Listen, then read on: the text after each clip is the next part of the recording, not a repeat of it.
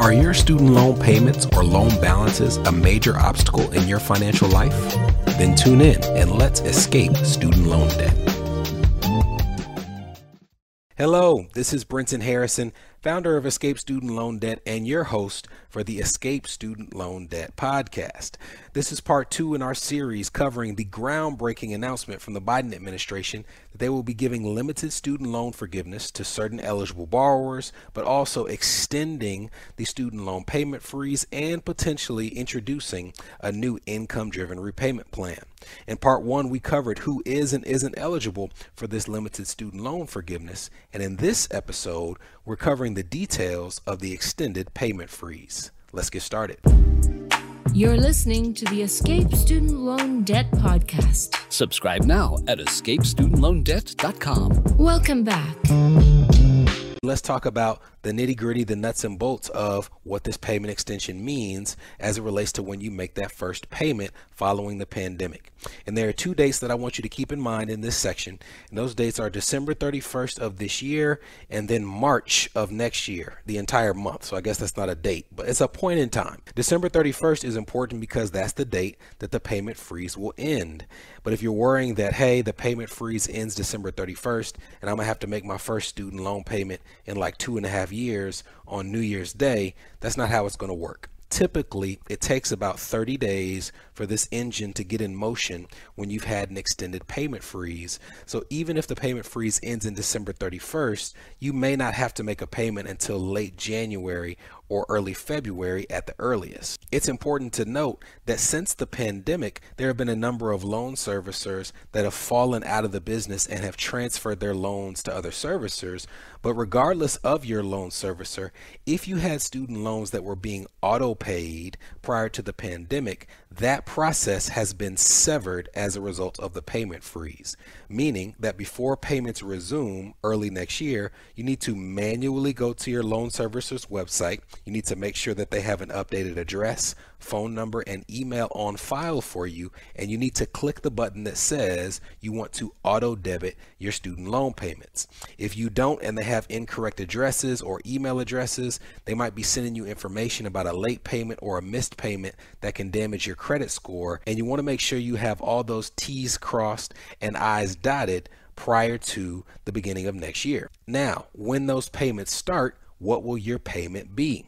Well, there is some good news for those who had low payments prior to the pandemic, because when payments resume, you will pay whatever it was you were paying prior to the pandemic. If I was paying $200 a month towards my student loans, I'll be paying $200 a month when those payments pick back up. There are some people who have federal student loan payment plans, like a standard plan, where the payment you make is based on your loan balance and it's designed to pay your loan off in full within a certain period of time.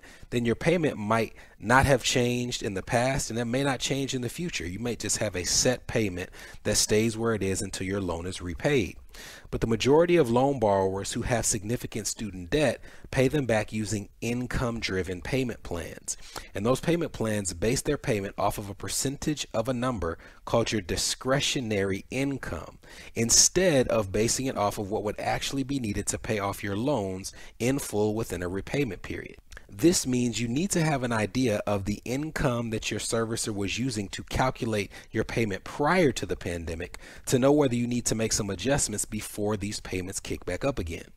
As an example, let's say that prior to the pandemic, the last student loan payment you made was based on your most recently submitted tax return, which was likely your 2019 or your 2018 tax return.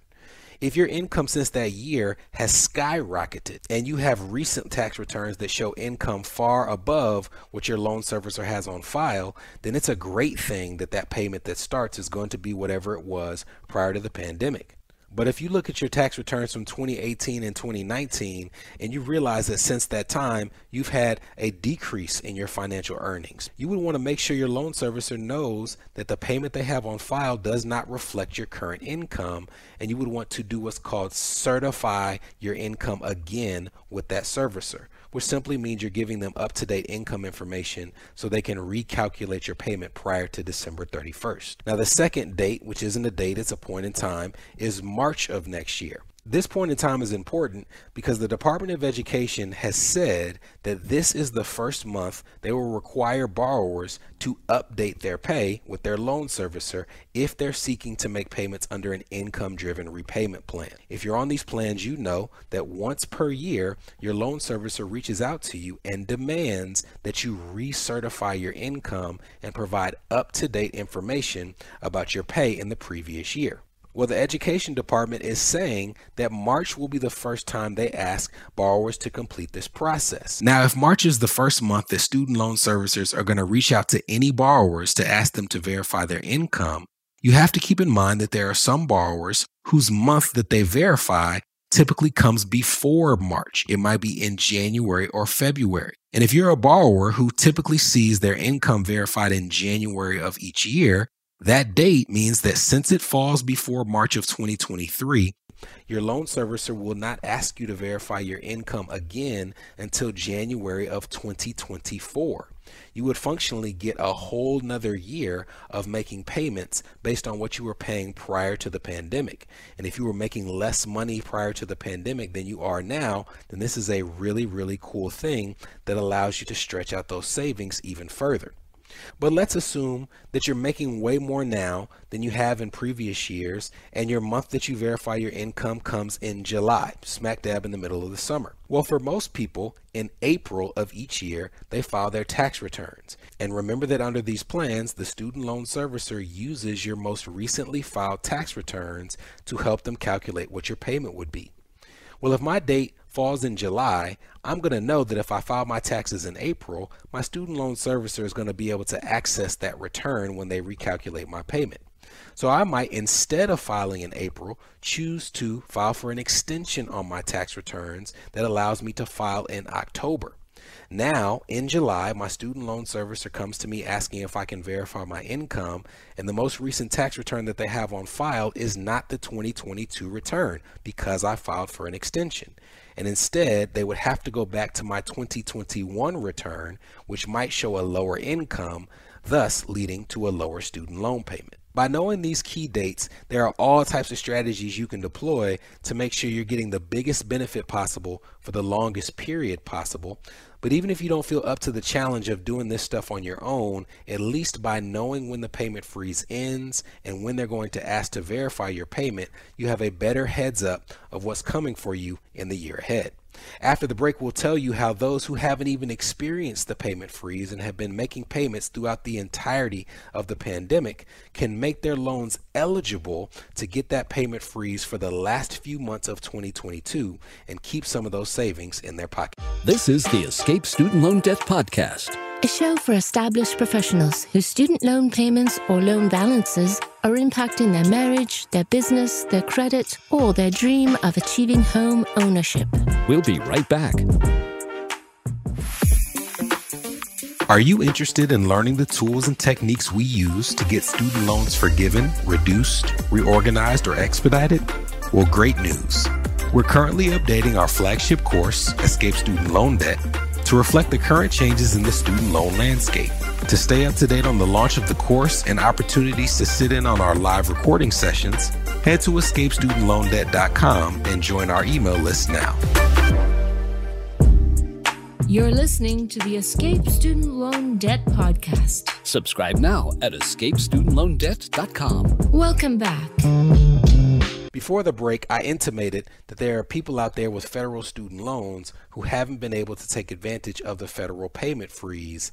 And whenever I come across these people, my heart hurts for them, because if I had been able to talk to them when the payment freeze started, I could have told them that any federal loan that's ineligible for the payment freeze can be made eligible. But since there are a few months that are left in this payment freeze, I want to give them this information now in the hopes that they get a couple months of relief from this student loan payment. First, how is it possible to have these federal student loans and not have the payment freeze? Well, that has everything to do with who owns the loan.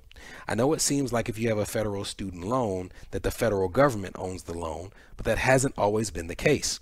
There used to be a program called the Guaranteed Student Loan Program, and through that program there were loans that were issued called FFEL and Stafford loans. These were federally backed student loans that were actually issued by private banks. So it was possible to have a federal student loan that was actually serviced by a private bank. These FFEL and Stafford loans that were owned by these banks were ineligible for the payment freeze. You had to have a federally owned loan in order to be eligible, and the safest way to make sure that you were in that number, in that chosen few, was to have what's called a direct loan. So the bad news is that some of these old FFEL and Stafford loans weren't eligible, but the good news is anyone with these old loans can make them a direct loan by doing what's called a direct consolidation application. And what happens is you take all of these disparate loans, FFEL loans, Stafford loans, Perkins loans, you could even use old direct loans, and you put them all under the umbrella of a new direct consolidation loan. And no matter if the overwhelming majority of those loans were ineligible, once they come under that direct loan umbrella, they are immediately eligible for the student loan payment freeze. I've told this to a number of people and they've been hesitant because they think it's going to somehow mess up their student loans. Not only is it not going to mess up your student loans, I can tell you that there are a number of additional benefits beyond the payment freeze that would lead to you needing to consolidate these loans. So if you're in this scenario, I highly encourage you to go to studentaid.gov. If you don't already have a profile, register for a profile. It takes a few days for them to connect your Social Security to the history of student loans that you've taken out with the various servicers. But once that profile has been established, you can go straight to that website and start the consolidation process so that you can get those last 2 months or last 3 months of benefit of having no payment.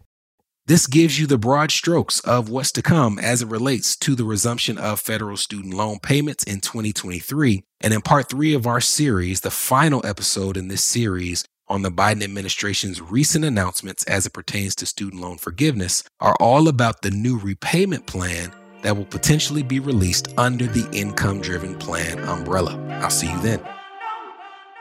From Escape Student Loan Debt, this was the Escape Student Loan Debt Podcast, a show for established professionals whose student loan payments or loan balances are impacting their marriage, their business, their credit, or their dream of achieving homeownership.